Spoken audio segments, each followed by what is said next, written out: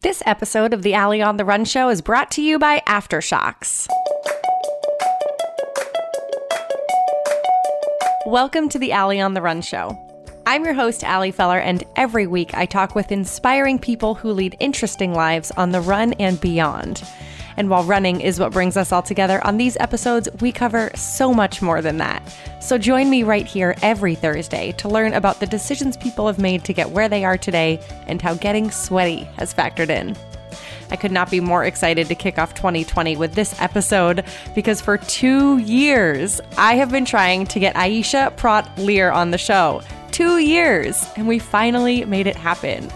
Aisha is an absolute powerhouse on the track. She set national records in the 5,000 meters. She competed in the steeplechase at the 2016 Olympics. Last year, she won gold in the 3,000 meter steeplechase at the Commonwealth Games. She is a fierce competitor and a dynamite human. And as much as I love talking about her hard-earned wins and her progression as a professional athlete, we got into so much more on this episode, as we always do, right?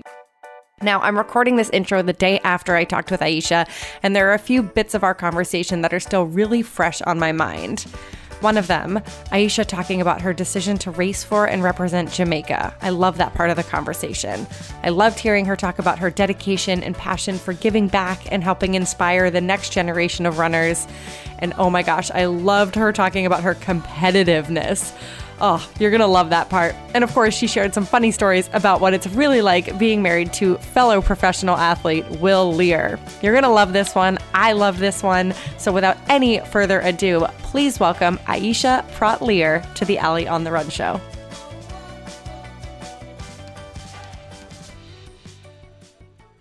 I am so excited to be sitting down today with Aisha Praught Leer. Aisha, welcome to the Allie on the Run show.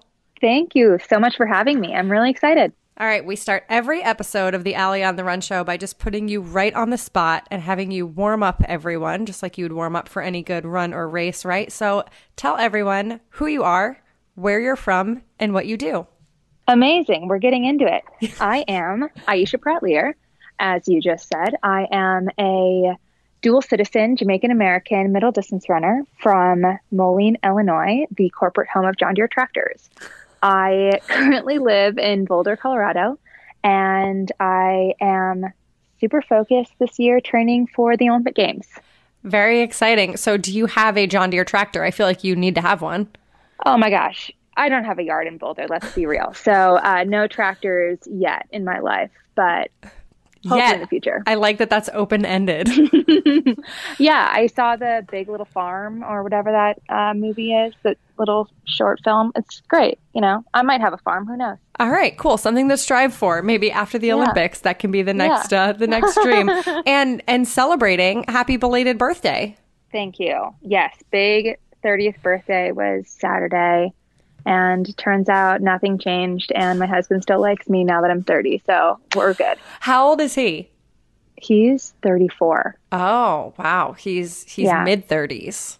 Yeah. Oh, don't tell him that. Well, I'm 34 too, so okay. I'm also mid-30s. So that's fair. Yeah, 30s are great. So, I mean, I guess the one thing that is different is if you run like a local race, you'd be up in age group. You know, that doesn't really matter at the level that you're competing at. But if you ever want to just run like a local race, you could you'd win the whole race, but you could also win your age group. I mean, that's amazing. Pretty but exciting. Remember Boulder, Colorado. True. Other 30-year-olds in this town would be Jenny Simpson.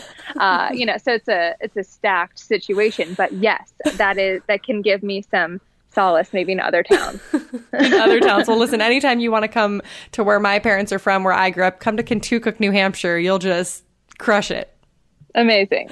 All right. So I like to ask people, because I'm fascinated by elite runners of all levels, but especially with professional runners who have chosen to pursue this as a career. Why do you do what you do? Is it just talent? Is it passion? Is it both? Why do you do what you do? That's a great question. And it's one that I don't often think about, because in my mind, there's almost no other option. I'm good at it, I guess, would be part of the reason. And second reason would be that I am so competitive. By nature, I think most people would describe me as kind and warm, but I have this other part of my personality that I just am insatiably competitive. And there have been sort of benchmarks in my career that I thought when I graduated from college, I'll run through 2016. And then I went through that. And then I thought, okay, I'll run through 2021. And now I'm thinking, no, I want to run as long as I can at the highest level that I possibly can. So it's almost like there is no other option in my mind. Like I haven't lost the drive and the love for it. So I'm just going to kind of keep rolling with it. And it's also an incredible job. It's hard to say that it's a job. It's grueling for sure.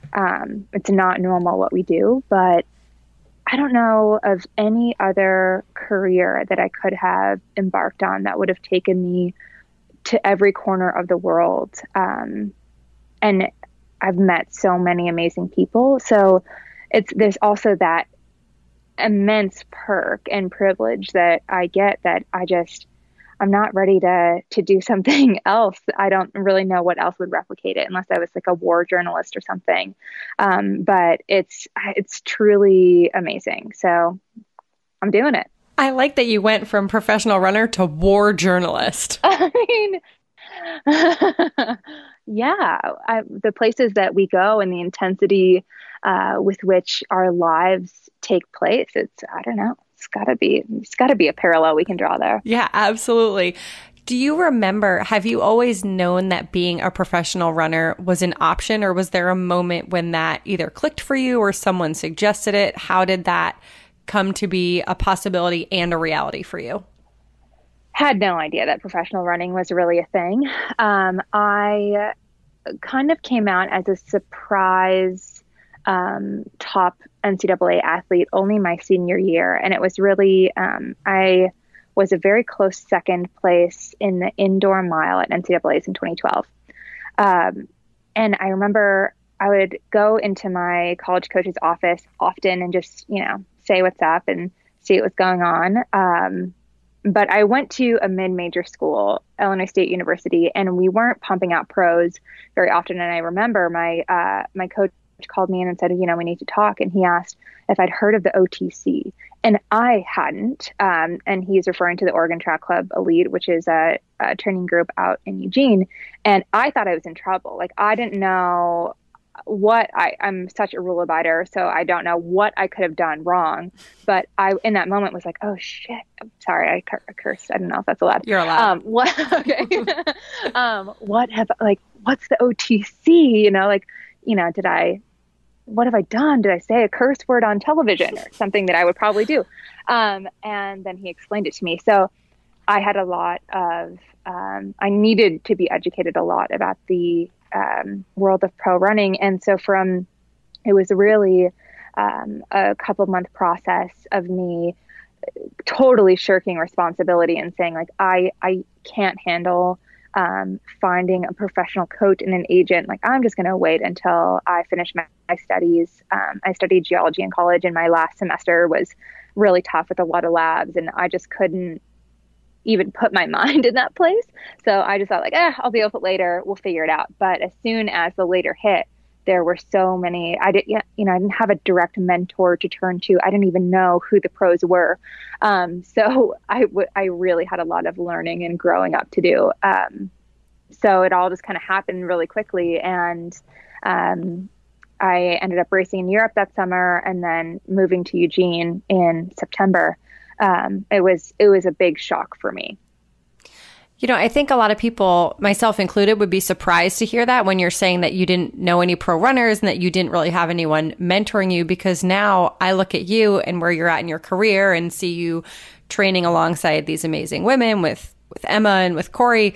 And I look at you as one of those people who, like, is at that level to be, mentoring others and knows the deal and knows what it's all about. So what got you, how did you really learn the ropes? Did you eventually get an agent? How'd that work out? Yeah. So I got an agent right at NCAA's. I signed with Total Sports, Chris Lane and Stephen Haas. And I was actually I think it's really sweet that this summer, my agent, Steven, he's also a good friend. So to say Agent Steven seems like, I don't know, like go agent Steven, I don't know, seems strange, but he was just reflecting on his first recruiting class of athletes and how proud he was of the class, because it was me, Hassan Mead, Ben Blankenship, and, you know, athletes that have gone on to do really great things. And it's funny because I know that I have, on paper, you know, if you write down my stats, I'm like, oh yeah, you know, pretty good runner, but I don't really, it takes me a minute to catch up and remember that I am of that company. It's not something that I think of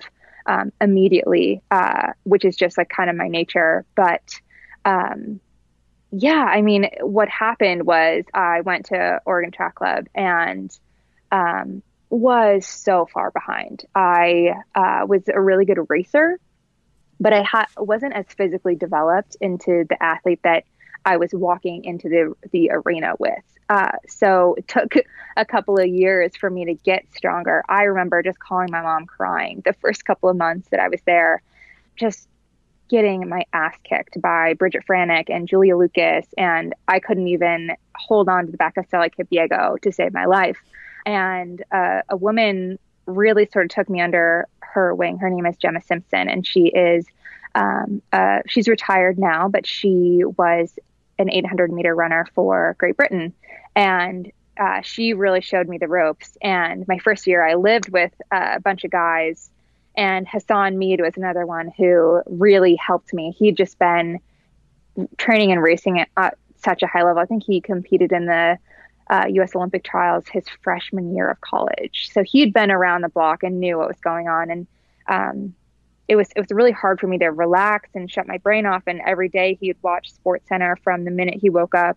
He'd go training and then watch it all day. And I just it didn't click with me. Like, you've heard these things 6 times already. Why are we still laying on the couch watching TV? But like, that's part of the process. So it took me, really, I ended up getting hurt in January of my first professional year. And it just took me a while to realize what it actually took, and a lot of trial and error of following around and getting, you know, dragged through so many workouts for me to realize that, okay, like, this is a job. It is a 24-hour a day, you know, there's no more class. There's no more, you know, you don't get that many opportunities. So it took me a while to get my feet under me. And now I think it's great, like, with social media being such an accessibility tool.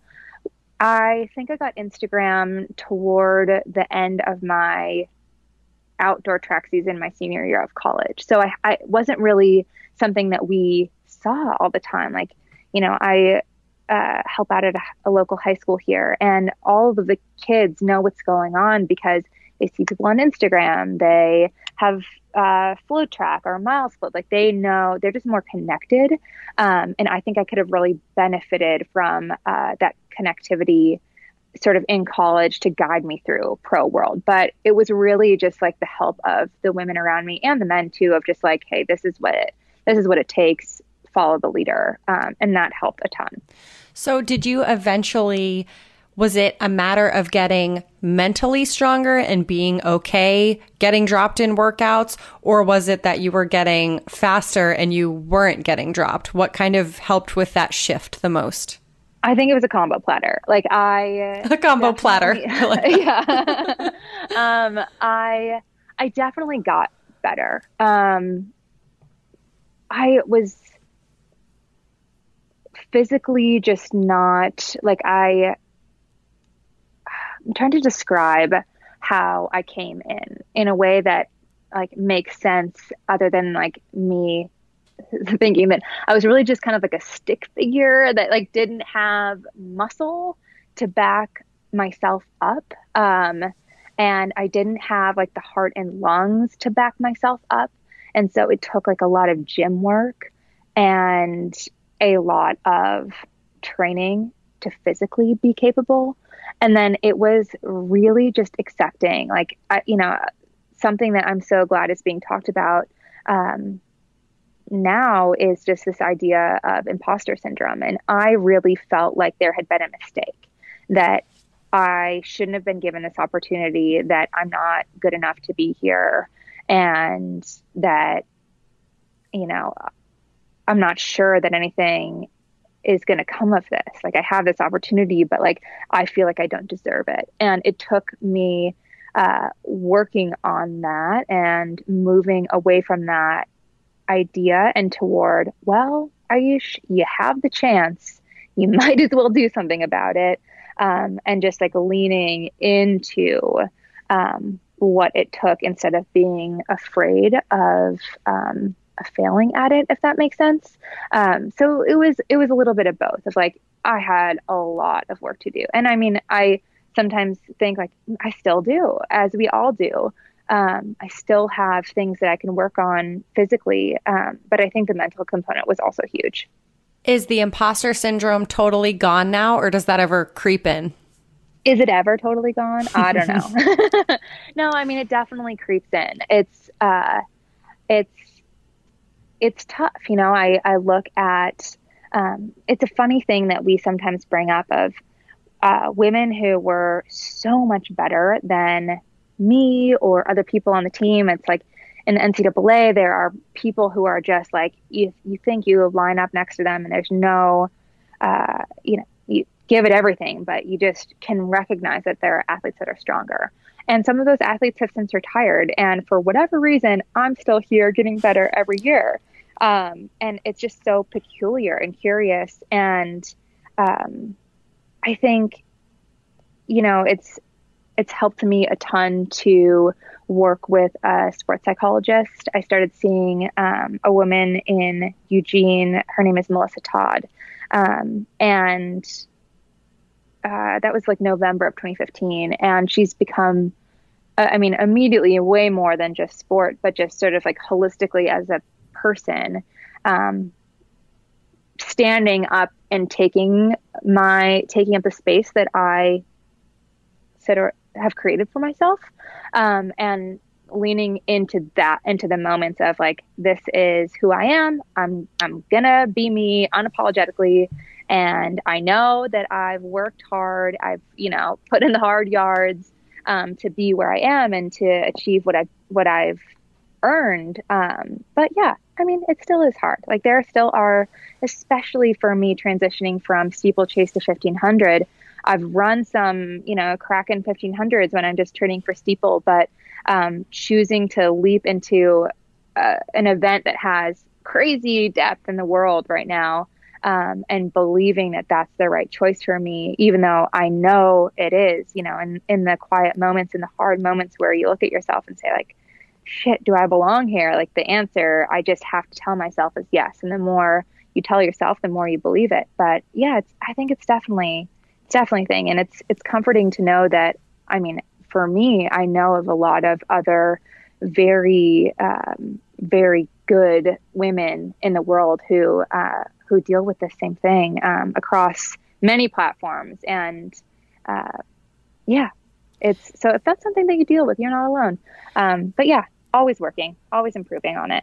When you're showing up for these races and you're on the start line, how well do you know your competition? Are you focused on yourself, or do you know everyone's PRs, everyone's background, what everyone, when so-and-so is most likely to make a move? How much do you know about them? How much are you focused on yourself? Where's your head at? Good question. It's tough. I am not a numbers person.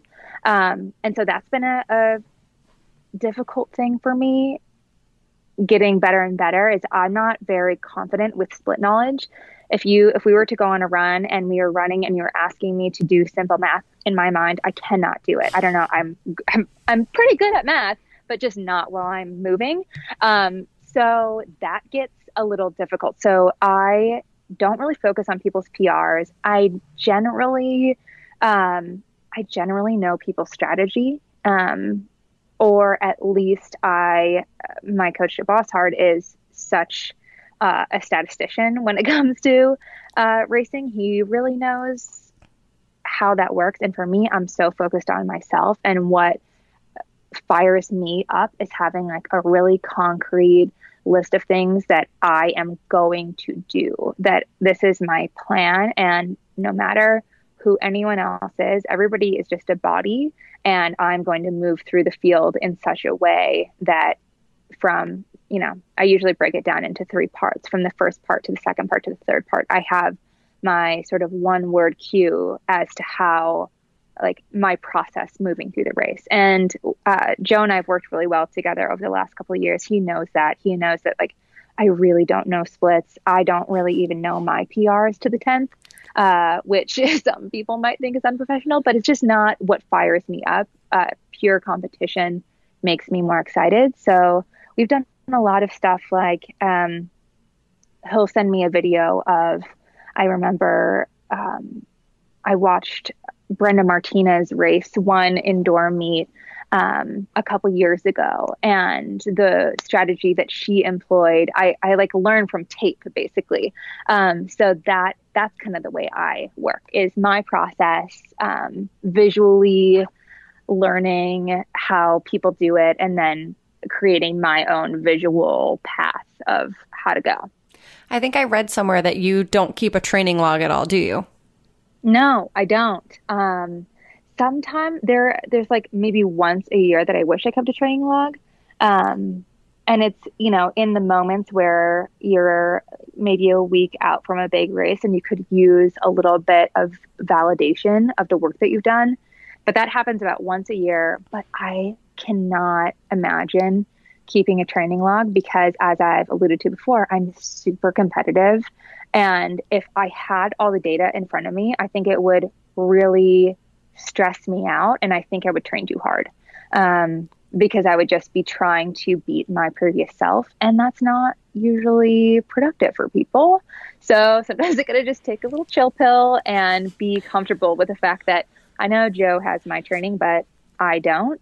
Sometimes it's been difficult. When I was moving from Eugene to Boulder, Joe had asked me, like, hey, do you have a training log? What was your training like? What sort of things are you good at? And I was just like dumbfounded. Like, well, sometimes we did this work that was kind of like this, and then we'd do something that was like this, but like maybe I ran between this and that. Like, I really couldn't repeat it back.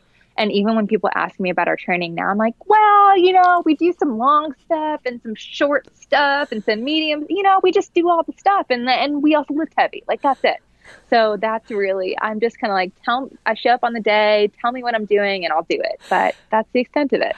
I love it. And it's so funny because I feel like people always talk about the pros and people are like, why are the pros so secretive about their training? Like, especially with the marathoners, this comes up a lot where they're like, they're not on Strava. Like, we don't know their training. With you, it's like, well, I don't know it either. So Exactly. Yeah. If Joe was secretive about his training, which he's not that secretive, he knows that the secrets would be safe with me because I just don't know the answers. I love it. So this competitive nature, is it just on the run, or are there other things in life that you're competitive about? Oh my gosh. I am the worst. Can we phone Will in for this part of the conversation? I would love to hear his take. Yeah, he just doesn't even know what to do with me sometimes. So it really came out, I think it was last spring. We played charades in Crested Butte, and I just, like, I can't lose. Like, I just play hard, and it's board games.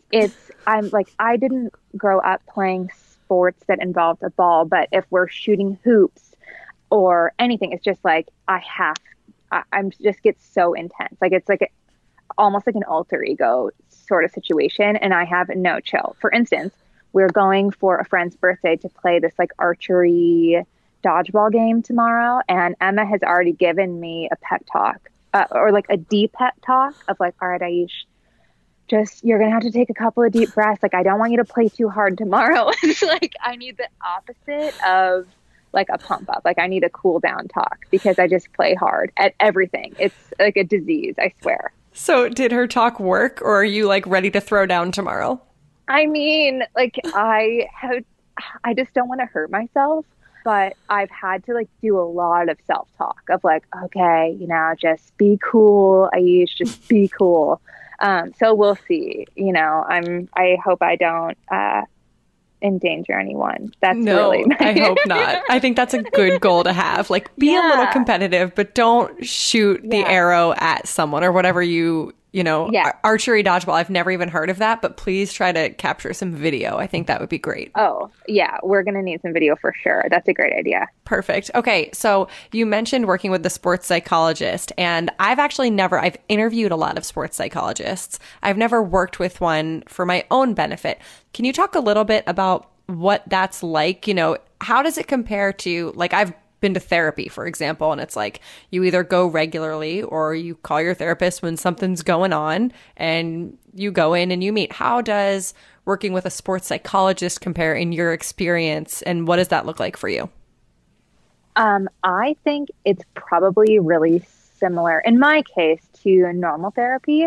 I would say, so we meet twice a month on like a web platform because she's in Eugene and I'm in Boulder. And we do spend quite a bit of time just talking about my general life, which is, I think, important because stress is stress and your body can't decipher where the stress is coming from. Is it physical? Is it emotional? We're not sure. So during the fall, winter, it's a lot of just talking about my life, what's going on week to week, what are the challenges I'm facing. And then a lot of the time in the fall, it's like, man, I'm not sure I'm ever going to be good again. It's like you take 2 weeks off from running and then all of a sudden everything just like doesn't work anymore. But so, we talk about that and then we start moving into the season. And I mean, we have dissected my race plan. I've been able to talk about exactly what I'm going to be thinking, how I'm going to be visualizing, what helps me mentally going into a race. And it's also a place where I can dispel a lot of my fears and just kind of get it out. And in a space that's like totally not judgmental and safe for me to just get the negative out and then start focusing. Like we, over the years, have really worked on just having process goals all the time. And I run into trouble when I start thinking about the outcome. And so we just pull me away from that and work toward what we know works. But I mean, it's the times that we have talked and it's been just like totally instrumental. I can think of one time in particular. I was at the Olympic Games and I in the prelim, another runner had stopped dead in lane 1 to fix her shoe, and we were right, myself and 1 or 2 other women were right behind her, and we just collided and all hit the track so hard, and it completely ruined our pattern and our chances. But I got up and I ran as hard as I possibly could have. My federation petitioned and I made it through to the final. And it was like, it had rocked my world because that's not in the plan. You don't plan for situations like that. But one of the first things I did when I got back to the village was get on the phone with Melissa and talk about it and talk it through and, make rules for myself, like no getting on social media, no going there in my mind to take up the imposter syndrome storyline that I would want to have built for myself. And so it's like in those moments of athletic crisis, having someone who has been working with you for so long is just totally instrumental for me. And it also helps. She was a former professional marathoner herself. So she knows, I can tell her a workout and tell her splits and rest, and we can actually talk through it in real language. And I think it's so helpful to me to have that relationship. I love that. So talk about, we've talked a little bit. We've talked about you being in Eugene, and we've obviously talked about Colorado, and we've dropped the name Joe Bosshard a couple times. I'd love to hear more about that decision to leave Oregon and to join the Bosshard crew. Yeah. So it's it's interesting. I just thought of this. I now twice in my life have uh, left a very comfortable situation to do something that a lot of people might question. The newest one is me not running the steeplechase anymore and running the 1500. But my first was leaving Eugene and the OTC and going to train with Emma and be coached by Joe. It was a tough call. Will and I were getting pretty itchy in Eugene. We were looking for a little bit of a lifestyle change. And I really thought when I was graduating college, as I said, that I would retire after 2016. And being at the Olympic Games changed that, like did a complete 180 for me. It could have gone either way. I could have been like, you know what, this is great experience, ready to walk away and start, a new phase of my life. But in the moment, I just was like filled with fuel and fire of actually what I'd really like is to be super good at this, not just like pretty good. So I was on a run with my husband, Will, and we were just kind of talking about like, well, what next? What do we do? And I sat down with Mark Rowland and we tried to talk about what would make sense. And ultimately we had a really amicable goodbye. And I had made a list of the best steeplechasers in the world.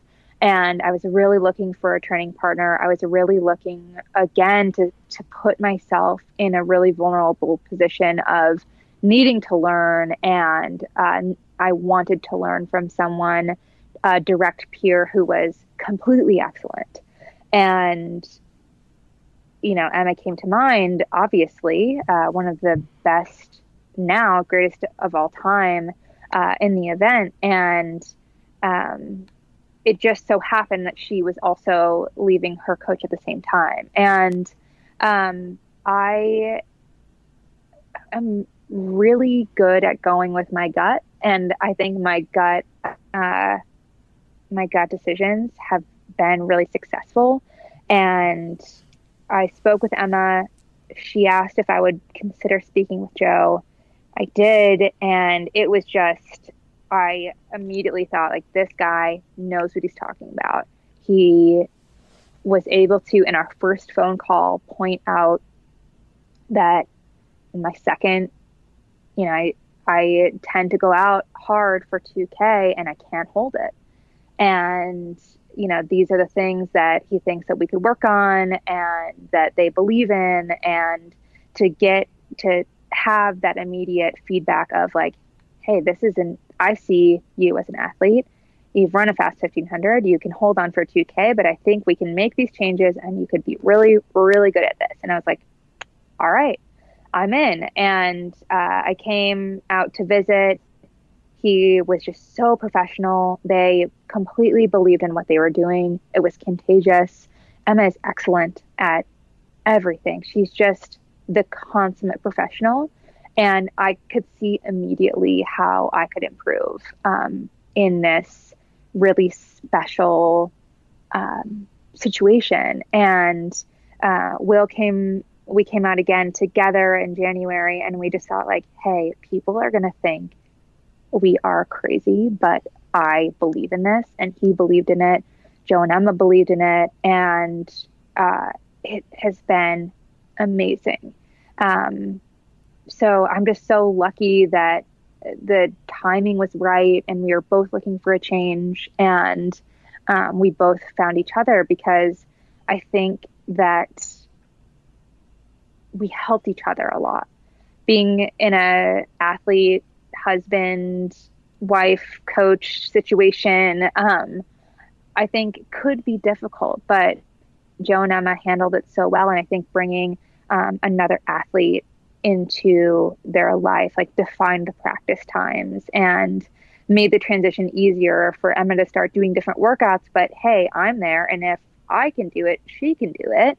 And I thought, if Emma can do it, I better freaking hold on because I want to be as good as her. So it just like worked so well. And I think we both share something that I think is unique, especially in the world of women's running, of just a pure desire to see the other person succeed, and that Emma's success only adds to my success, and my success only adds to Emma's success. It's neither of us ever feel that pull of like,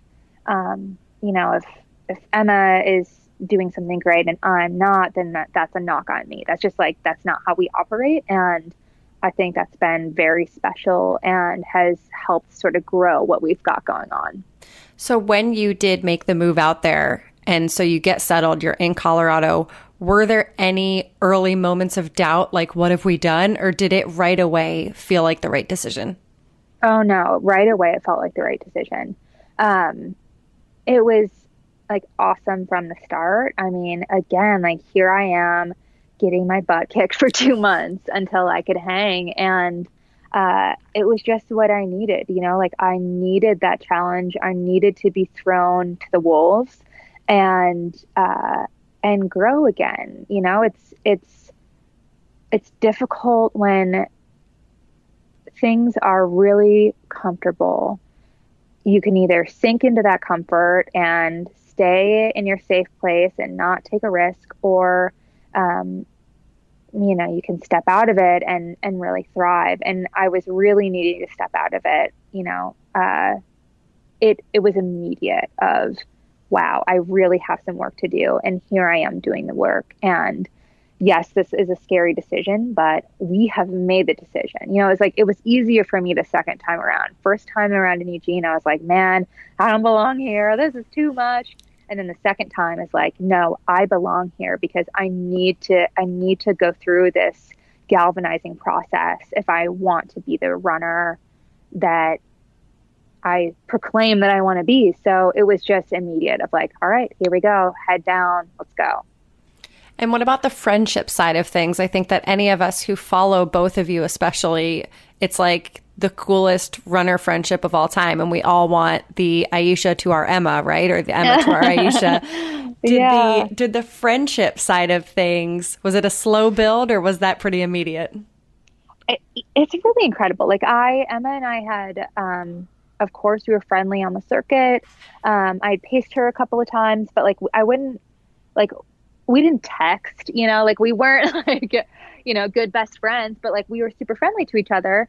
And it was like kind of shocking how quickly and how well we became super simpatico. Like it's awesome. We both have very different characteristics, but we get along really well. I mean, we have spent eternities in some people's minds together, and it's awesome. Like it doesn't ever grind on me. It's really special to have a friend that I just love her so much.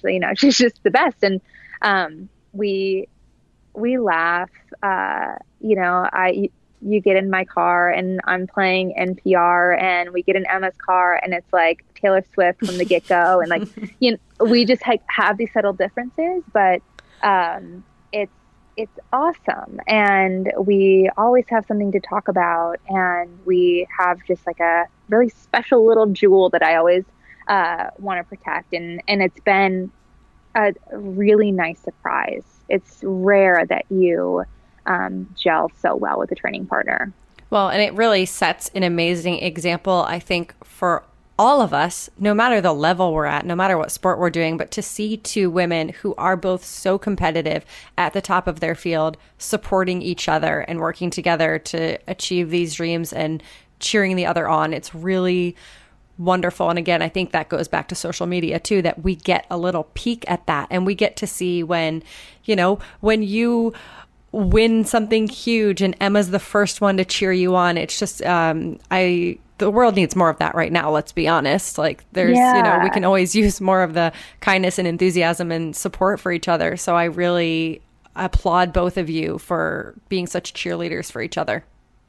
Yeah, it's special. And I think like the world is a hard enough, toxic enough place as it is. Like it's tough for women out there. We all know it. So why battle each other when we can unify? Like, there's enough negativity and enough hurdles to jump over. Like, let's just strengthen each other. Like, it's just not my game to be a mean girl. So, yeah, it's awesome. I love it. Everybody should do it. Get a friend. It's the best. Get a friend. I love it. And if you don't have one, hit either one of us up. We'll be your friends. Yeah. I always want more friends. For sure. It's that time in the episode when we take a quick break for a word from our sponsor, Aftershocks.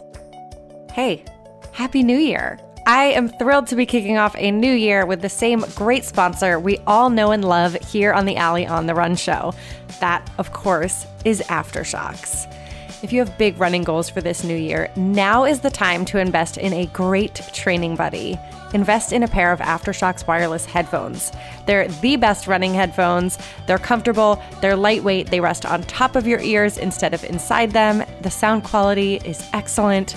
Plus, the all-new Aeropex model features an 8-hour battery life, and they're weather resistant. All good, great, wonderful things. So start the year off treating yourself to a pair of headphones, okay? You deserve it.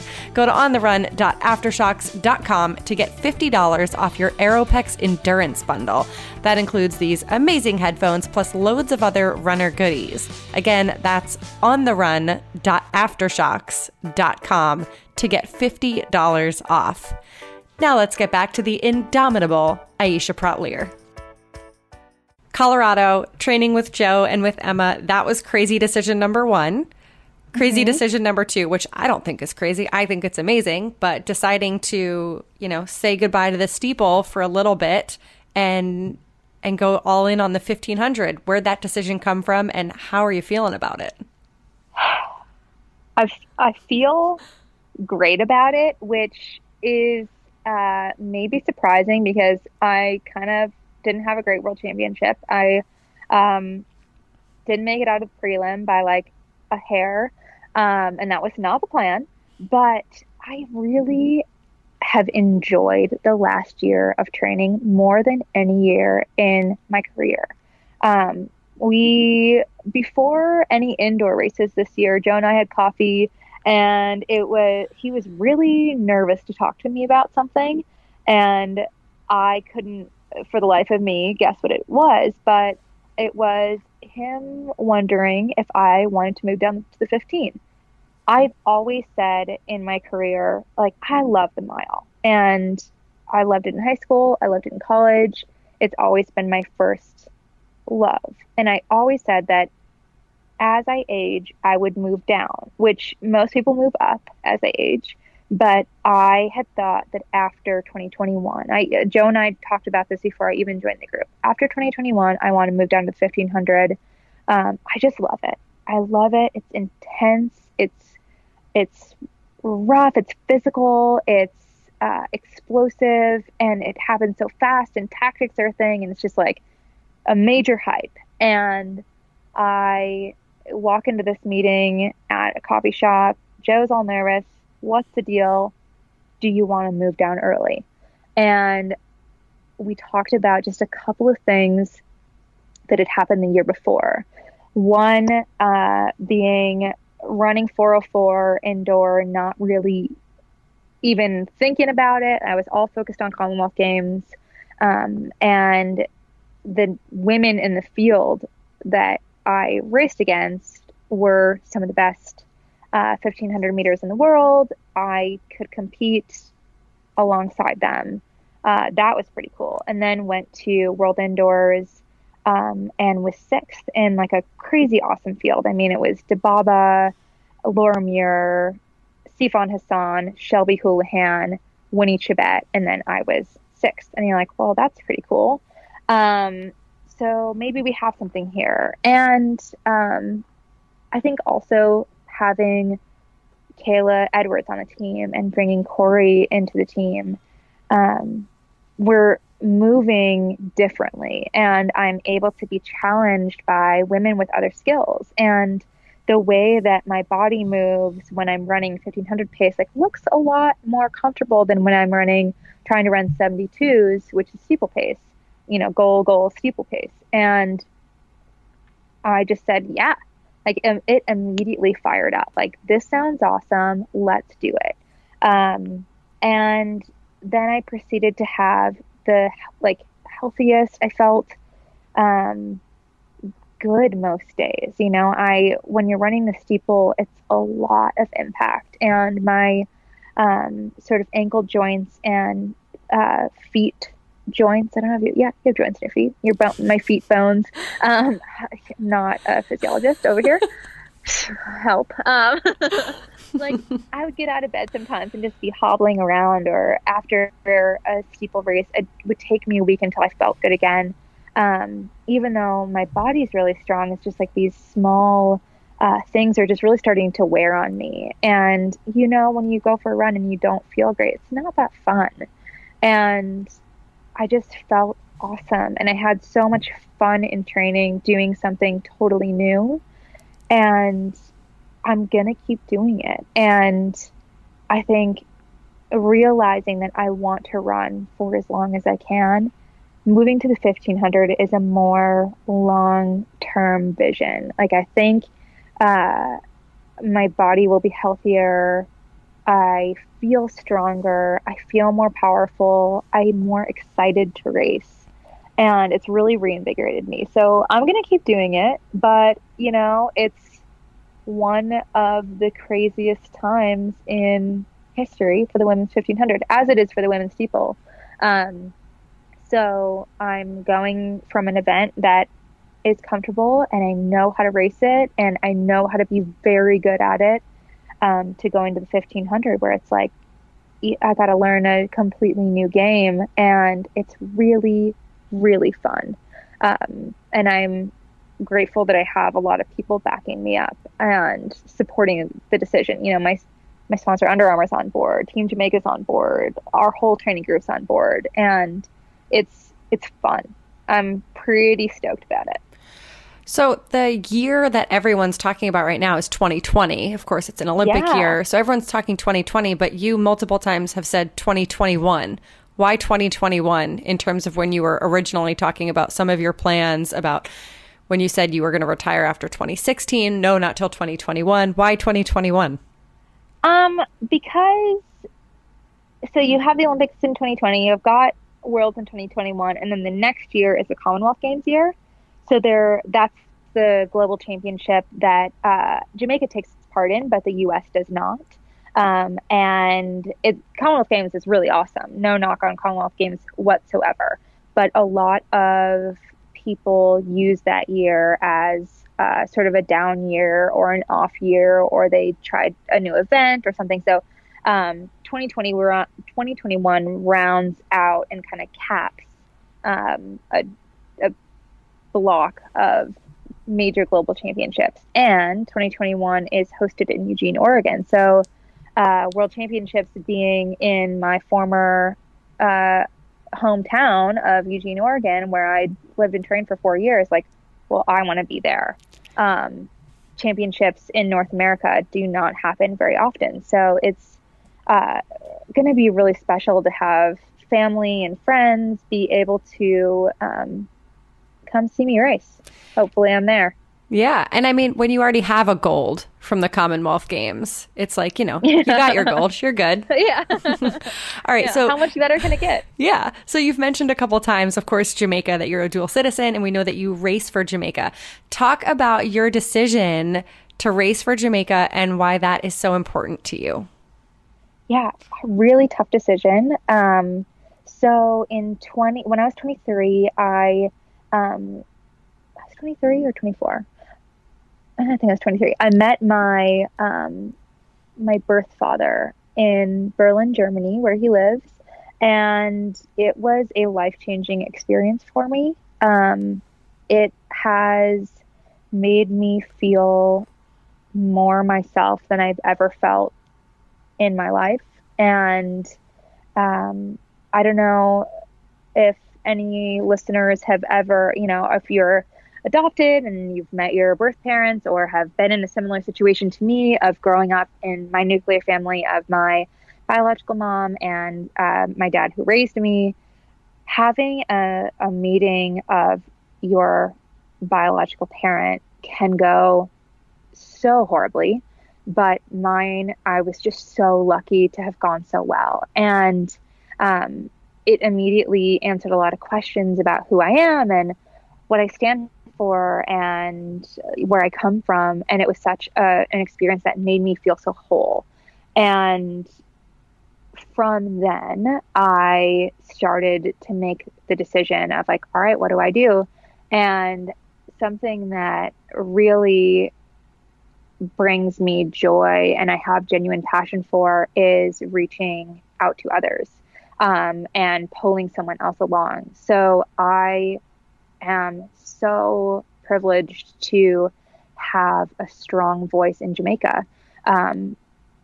It's a small country and track is king, and having a strong voice to encourage others and to try to forge a pathway for another generation of women to grow up and become a middle distance runner instead of a sprinter, and provide a pathway into some really great and wonderful world of professional sports, or even, just running beyond high school is something that I've been just overjoyed to work on and to talk to women and encourage them and try to show them what their lives could turn into if they simply kept running beyond high school. So that's something that was probably the largest influence on my decision, is what will I leave behind after my career is over? And I felt that my voice could be more impactful running for Jamaica. And so far, it's been so enriching to my life to create relationships and establish trust with some coaches in Jamaica and meeting young women. Last year, I went down and had a 2-day clinic with Hydel High School, and one of their girls is now running at Texas A&M and checking with her on Instagram, and these direct impacts that I can make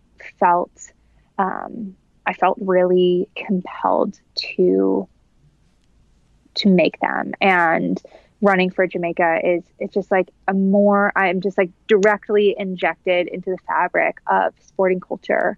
And that means it means so much.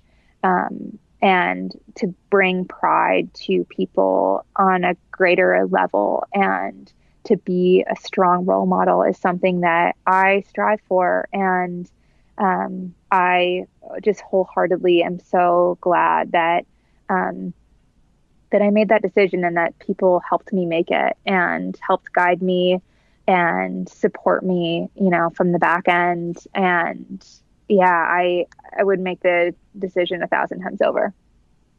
I love that story. And I just love how that has worked out, not just for you, but for all of the women and the girls that you now get to interact with and help shape their lives. And it's cool to think that these girls who might grow up to be the next great sprinters, distance runners, track athletes, whatever it is, that they'll look back and say, Aisha came here and told me I could do this. And I don't know, that just gives me goosebumps. Oh, that would just, gives me goosebumps too. I so hope that, I definitely want to break all of the Jamaican middle distance records. And then I hope they get broken shortly after. Because I want to see my performances mean something down the line. Like that would be like the greatest gift ever. So it's pretty special. I love it. All right. I have a couple quick questions that I want to ask you before we do our sprint to the finish. The first is I had to laugh because I feel like professional runners don't talk a lot about the actual drug testing process. And you tweeted the other day that it was 6 a.m. and you were ready to be best friends with the person from USADA who came to do the drug testing for you. Yes. Okay.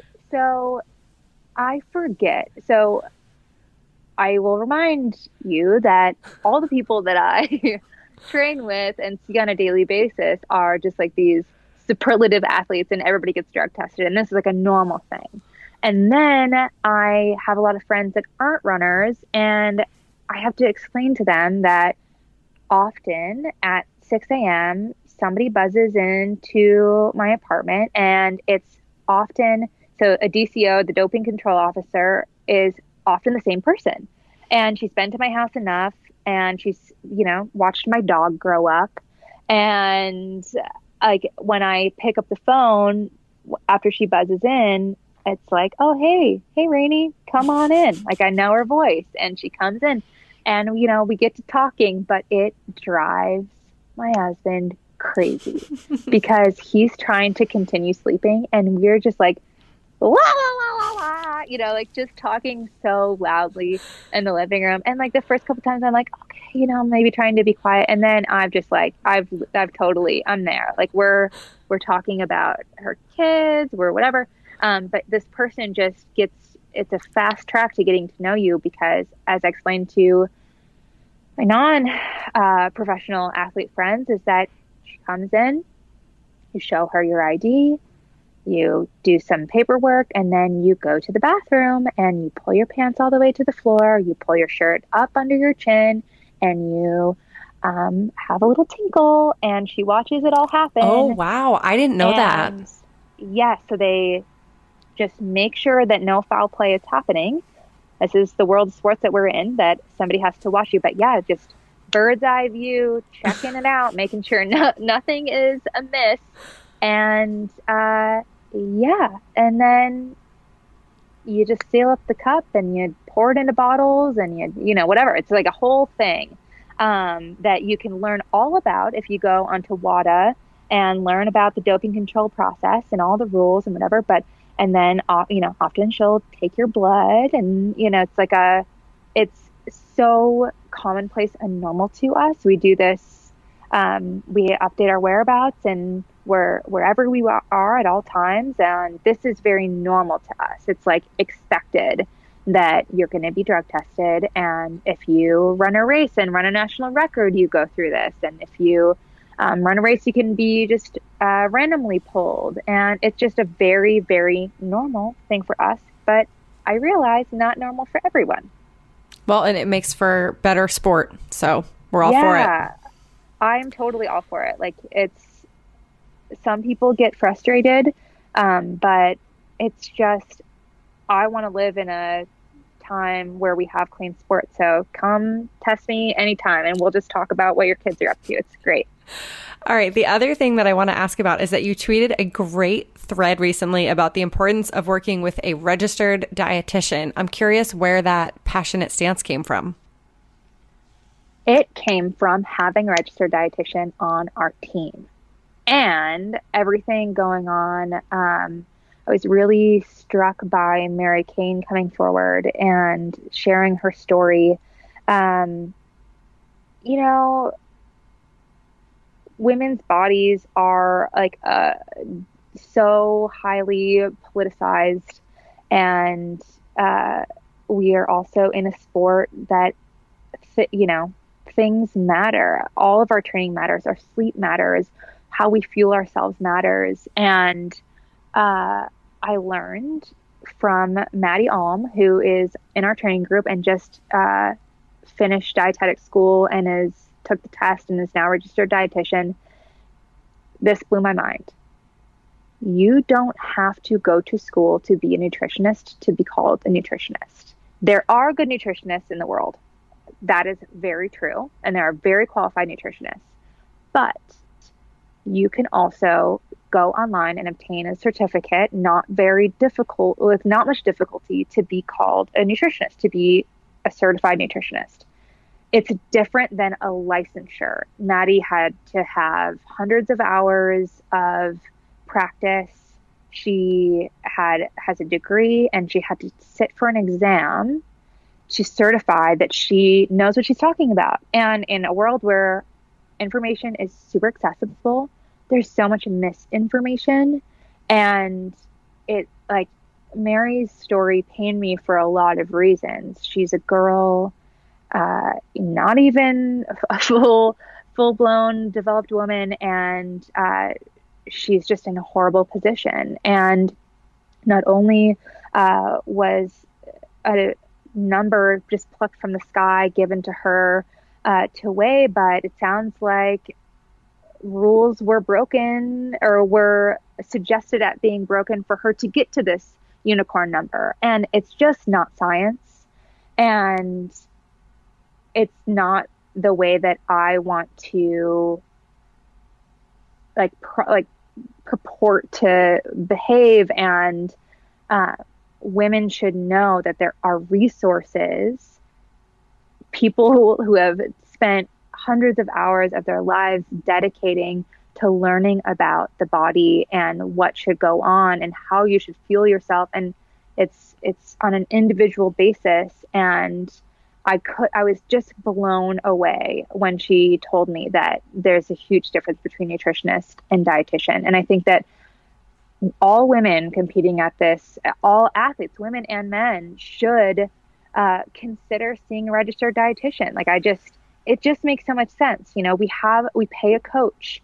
We, care so much about our sleep. We care about post workout nutrition. We've all got, a $500 watch on our wrist, or if you're, someone who does that, we've got expensive recovery tools to do, vibrating massage and Normatec and all this stuff. And we can also use a resource that can tell you based on fact, how your body's doing and how it's coping to stress. And, during this time of the year, maybe we're providing a ton of extra of these nutrients. And maybe when we come closer to racing, your nutrition looks a little different. It's, to me, a total no-brainer. So yeah, I hope that if you're thinking about nutrition, and it's so confusing. To me, it's confusing. I'd never had a body composition test in my whole life, and it's super helpful to just know about your own body. So I hope if you're thinking about it that you do it, because facts are way better than numbers plucked from a sky and standing on the scale and wishing the number was different. It just doesn't have to be that way. I bow down to that whole speech. Yes. Oh, yes. Thank you for coming to my TED Talk. All right. The last thing I need before we sprint is that we know you're married to the wonderful Will Leer. Tell me the love story. How you met. Oh my gosh. How you fell in love. Oh, I sometimes forget that he's one of the greatest American milers of all time. It's pretty cool. But we met in the summer of 2012 in Leuven, Belgium. And if you know me, it's the name of our dog. I totally stood him up on our first official date because I was so aloof to the fact that he asked me on a date. But it was so cute. He had come off a plane. We had the same agent at the time, and everybody was in the same apartment complex. We were kind of all watching. I remember the movie. We were watching Zombieland in, I think it was, Matt Shearer's. He was a infamous 800-meter pacer. In his apartment, we were watching Zombieland, and this man walks in, and it was like he was backlit to me. He was just so handsome, whatever. Reminding you, I didn't know who anybody was. I didn't know anything about professional running, so I can claim that it wasn't speed goggles. And he had a very similar experience for me. And he asked me on a date. I stood him out on this date that I didn't know was a date. And then we had a makeup date where he cooked me. He rearranged this furniture in his corporate apartment that we all had, and cooked me a dinner. And bought a candle. It was just so sweet. And we just totally hit it off from there. And now we're married. It was just so cute. It was the best. What was the status of his hair when you met? Was it long and flowing? Oh my God. No, he had the most ridiculous mustache ever. It was the whole, I don't know if it's not a Fu Manchu, but a handlebar mustache that was so thick. and he had like kind of like, it was 2012. So there was like a little Bieber-esque hair situation. Like wow. It was, do you remember the term shaggy hair? Yes. That's I can what he was picture it. rocking. Wow. Oh, yeah. Loving yeah. this. So 2012 Dreamboat over here. And yeah, so it's pretty great. I can't imagine life without him. I love that. How often do you run together now? We run together a lot more now. He has been, he's really dedicated to my racing this year. Like he's still going to be doing his own racing and, you know, whatever he decides to do, but he, just loves me so much. It's the best. He, has realized that I am 30 going into an Olympic year, and this could be such a great opportunity for me to have success, that he has decided to slow down some days and join me on in running. So he's been great, but we would just, I think some of our worst arguments ever have come from going on a run together, because I want to run, you know, 7:05 pace and he wants to run 6:45 pace. And to me, that's a huge difference. And he doesn't feel it. And I just get so irrationally angry. And so, but now we're working it out. We're doing a lot better. I love it. All right. With that beautiful love story. And, you know, I love the stories of the fights on the run. And because every pro runner has them, every pro runner who is dating or married to a fellow athlete in, you know, at any stage in their career, it's always the same. It's always like, so-and-so ran faster and now we're fighting. Or like, yes, oh, he took off. And so I turned back and ran back home and did my own run. Like, I love it, you know? It's amazing. When our first year, when it was just Joe, Emma, Will, and I, we would occasionally, Joe was still running a lot of the time, and Joe and Will would pace us. And it would get so contentious that we had to trade. Like Joe could only run with me and Will could only run with Emma, because we would just get so pissed off at our spouses that it was hilarious. So, you know, it's a thing. It's definitely a thing. I love it. All right. Can I ask, 2020, you mentioned the Olympic year. Do we know yet your I know I'm cheesy for saying this, but your 2020 vision, your goals and hopes and dreams for 2020? Yeah. My really big, scary goal is I want to make the Olympic final in the 1500. And I have got some work to do. So that is my whole goal.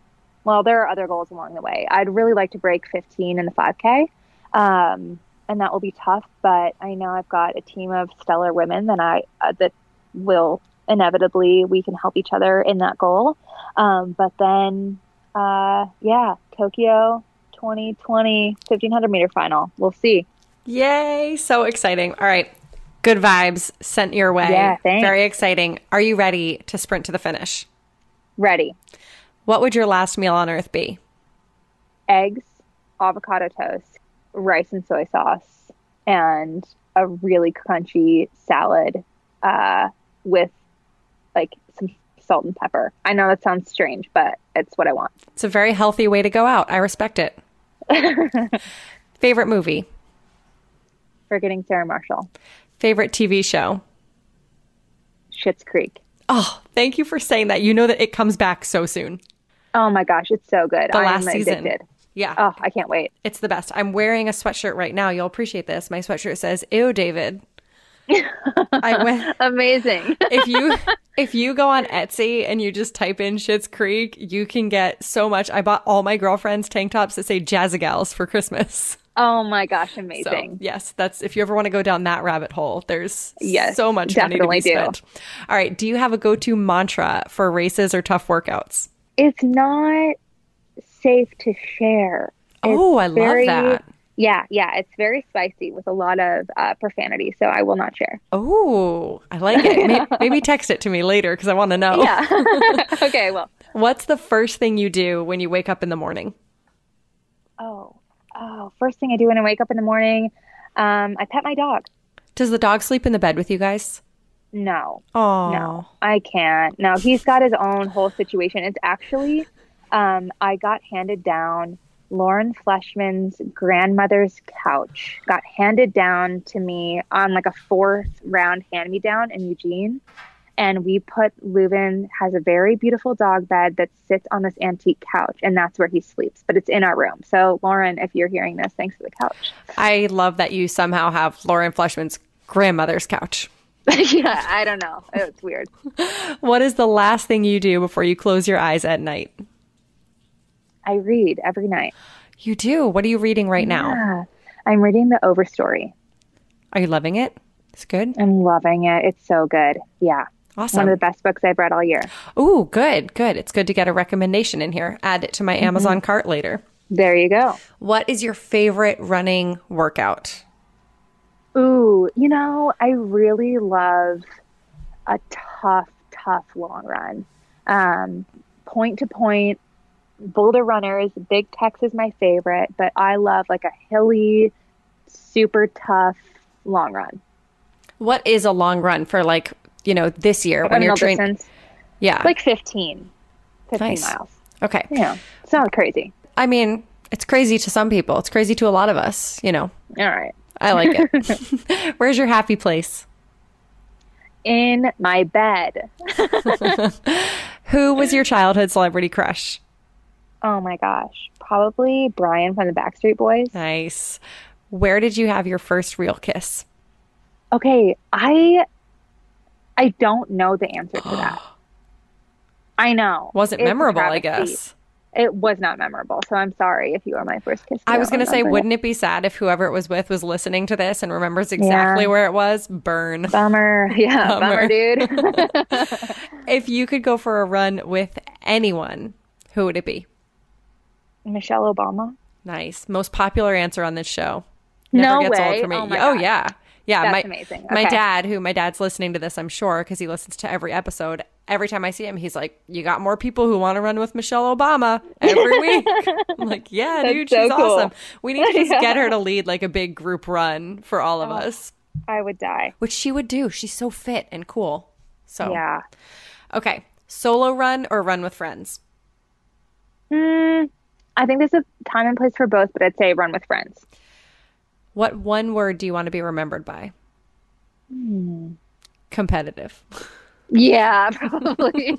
Probably competitive. Yeah. But right when we started this conversation, you said kind, which I also think is a really good one. That you said, that you're a kind person, which I love. Yes. All right. Yes. Tell me 3 things that you love about yourself. I'm very smiley. I am down for anything. Love trying new things. And I'm a good cook. And I like eating my own food. So good job, Aisha. Good job, Aisha. All right. The last thing I need from you, give everyone listening a reason to run today. Oh, you're just going to feel so much better when you're done. Perfect. I love that. Go for a run. I have loved having this conversation with you. I'm super excited about your career, about 2020, about all good things coming your way. And I just so appreciate you spending this evening with us. Thank you so much for having me. This has been such a joy. Thank you so very much for tuning in to this episode of the Allie on the Run Show, the first of 2020. As we kick off a fresh year, a fresh decade, I want to thank you for being here, for listening, and for supporting this show. 2019 was an amazing year for the Allie on the Run Show, and none of it would have been possible without you, without this amazing community of listeners. And I just want you to know that I am really, truly grateful for every single one of you. Now, you're already supporting the show by listening to it. Another great way to help the Allie on the Run Show continue to grow and evolve is to share it with someone. Tell a friend, a loved one, a member of your running group. Tell them about the show. Post about it on social media. Spread the word. And if you want to do a good deed, I'd love to hear from you in the form of a review on iTunes or Apple Podcasts. Just take a second over there and let me know what you love. Remember, I am always here for you. I'm Allie on the Run 1 on Instagram and Twitter, and you can like and follow the Allie on the Run Facebook page. Following along on those platforms is the best way to stay informed about upcoming events like live shows. Plus, I have big plans for events this year, so make sure you stay in the know because I would love to meet you this year. Finally, let's give it up for our wonderful sponsor, Aftershokz, for making this episode possible and for making the very best wireless headphones for runners. Go to ontherun.aftershokz.com for $50 off your pair. Happy New Year, and thanks for joining me on the run.